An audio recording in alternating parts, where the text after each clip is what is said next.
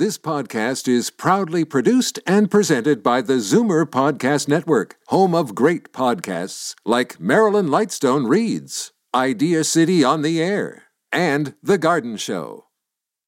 You're listening to an exclusive podcast of Fight Back on Zoomer Radio, heard weekdays from noon to 1. You're listening to an exclusive podcast of Fight Back on Zoomer Radio, heard weekdays from noon to 1. Fight Back with Libby Znaimer on Zoomer Radio. Welcome back. Some very disturbing testimony at the Wetlaufer inquiry, which detailed how the serial killer was able to keep working despite numerous instances of major infractions. She was fired from a Crescent care home after managers noted, get this, more than 130 incidents of complaints from residents and workers in Wetlaufer's employment file during her 7 years there.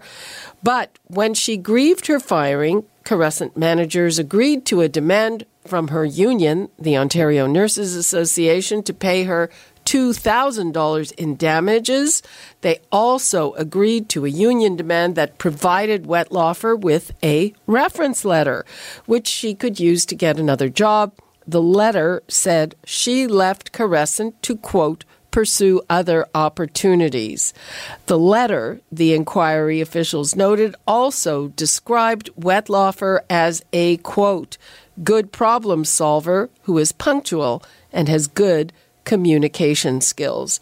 Now, when people hear this, a lot of them are blaming the union. So what is the situation with things like this, and how do we change it? We're going to Ron Minkin, who is the principal and founder of Minkin Employment Lawyers. Hello, Ron. Thanks for joining us. Hi, Libby. Thank you very much.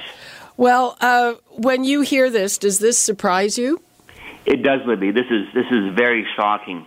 Given the number of complaints that she had against her, one would think that she would have never, ever received a letter of reference. I mean, letters of reference are given to refer someone. They're given to help people find work, the representation being that they are good workers.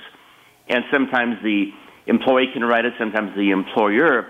But in situations where there is misconduct, as was in this case here, I mean, there was a complete breakdown of the relationship due to her misconduct. So to hear that after all this she was able to receive a letter of reference, that's shocking. It's really disturbing.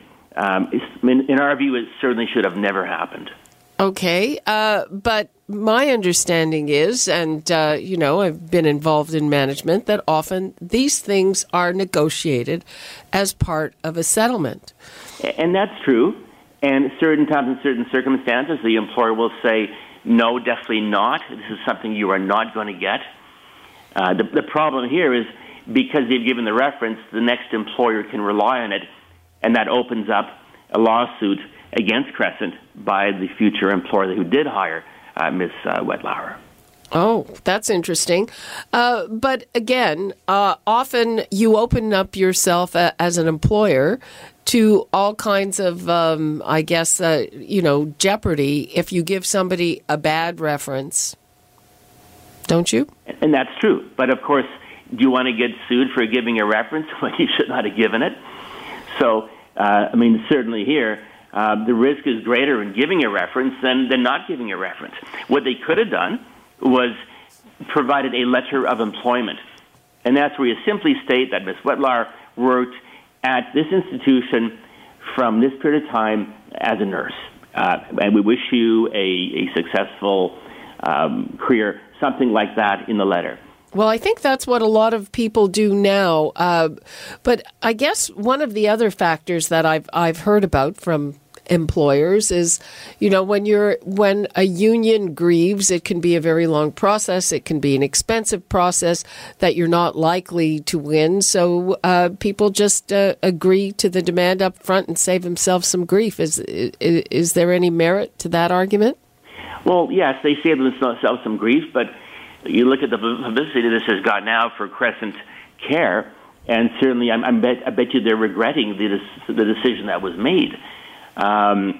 Certainly it's better off to spend a bit more money and get a resolution that doesn't expose them to risk. And not only them, what about all the other people in Ontario who, could be attending this nursing home or a resident there? So the amount of damage this could do, we're not just talking, triviality. We're talking murders where the next nursing home would rely on this letter of reference, hire this lady, and in turn she murders other people. So indeed, for cost efficiency reasons, no, don't give a letter of reference. Do not do that. At the most, letter of employment simply stating where she worked, the position she was in, her start date, her end date, and that's it. What about the union? Where does the union stand in this? Because presumably this came through a grievance, and they were the one who demanded these things. Well, I believe there's exposure there. There was risk in doing this. There's going to be exposure. And no doubt there's going to be questions asked and questions that they'll have to answer. So what is the remedy? I mean, that's what unions do. They grieve on behalf of their employees. Well, the remedy, no doubt, would be litigation against the union for what's happened. Whether it's going to be successful or not, it's going to be difficult to say. However, I'm sure in hindsight, if they had done this again or could have done this again, I'm sure their decision would have been much different. Right. But does this require any kind of legislative change? Because, basically, that's what unions do. Well, we have the law that deals with this. Legislative change, maybe that's something for the next government, whoever that government may be. But certainly, as a result of this inquest, these issues have arisen, and they're going to, we hope, get attention because as employment lawyers, we see a resolution like this, and we shudder at this. It clearly should not have been done. Look at the risk that they put the public at, and look at the ramifications and the result and the tragedy that many families have had to go through in this situation. Mm-hmm. As an employment lawyer, do you usually represent which side do you usually represent? We represent both sides. We have many, about half and half, I'd say, employer and employee clients, so we can look at it from both perspectives and give you an answer from both perspectives on this. Okay, I'm going to give the numbers out again, 416-360-0740, toll-free 1-866-740-4740. I am talking to employment lawyer, principal, and founder Ron Minkin about the very disturbing testimony about Elizabeth Wetlaufer. She was fired after 130 incidents of complaints at a Crescent home, but still she was given a good reference and $2,000 in damages after she grieved her firing. A lot of people find that shocking, including our guest, Ron Minkin. So the numbers 416-360-0740, toll free 1-866-740-4740. And if you've ever been in a situation like that where you either have given a reference letter to someone maybe didn't deserve it, or you've asked for a reference letter, is this just a matter of protecting employees? We've got Maria in Etobicoke. Hi, Maria. Oh, hi, good afternoon. I am just livid. I cannot believe this. I am a former nurse, and if I would tell the relatives to take the College of Nurses, to the end of the world for the maximum they can ever get, because the reason I'm so mad is because I work with a person who had one incident where a little old lady who was on prednisone for a long time was trying to climb out of bed. When she grabbed the woman's hand, she pulled her hand away. She ended up having a skin tear. Mm-hmm. Her daughter came in to visit and blamed the girl for abusing the mother. No matter, there are older relatives who were in the room visiting, and they said, no, this is not what happened, this is what happened. She would not believe them because she said they're trying to protect the girl because they have relatives in the nursing home. So she went straight to the College of Nurses, and next thing you know, that one incident, her license was suspended for 6 months because her witnesses were her fellow employees, and they said, well, they are her friends, and they will back her up to help her protect her from. So you're saying here that some people are treated too harshly, and some people not harsh enough. Okay. Yeah, and the union did nothing for her. Okay, well, I guess maybe it was a different union. Thanks very much for your call, Maria. So what do you make of that? Is there, Ron, very uneven, an uneven way in that these rules are applied? Was this just a particular problem at this particular place? Well, you know what? We really sympathize with that situation. And indeed, it seems like there was a lack of fairness. A very, very minor incident happens, and a person is treated perhaps in such a manner as if there was a very serious outcome. So I think fairness should always be applied, and if there's a situation where there is serious wrongdoing, serious misconduct, as in this case, mismanagement of medication, don't give a reference. Don't do anything to help her work at one of your competitors, because what's going to happen? She may repeat, and that's just what happened here. And do you think we need, some people have said that we need very tough legislation governing people who are in these positions where they can affect life or death. Do you think that's necessary, or do you think there's a remedy inside the laws we already have?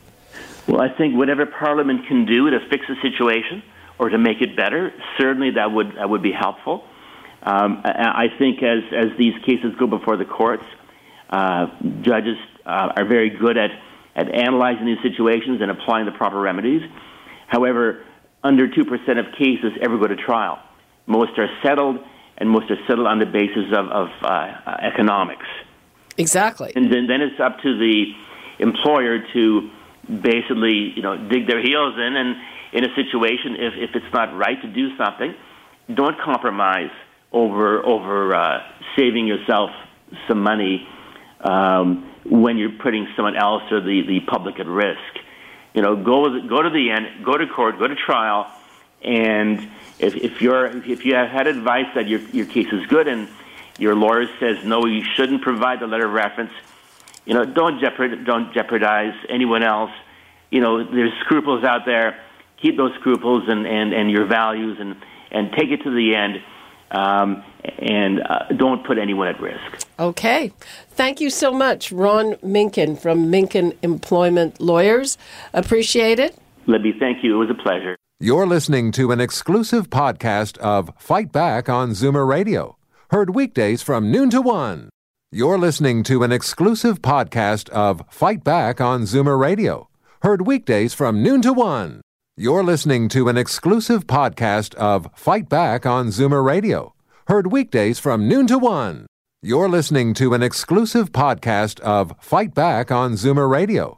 Heard weekdays from noon to 1. This podcast is proudly produced and presented by the Zoomer Podcast Network, home of great podcasts like Marilyn Lightstone Reads, Idea City on the Air, and The Garden Show.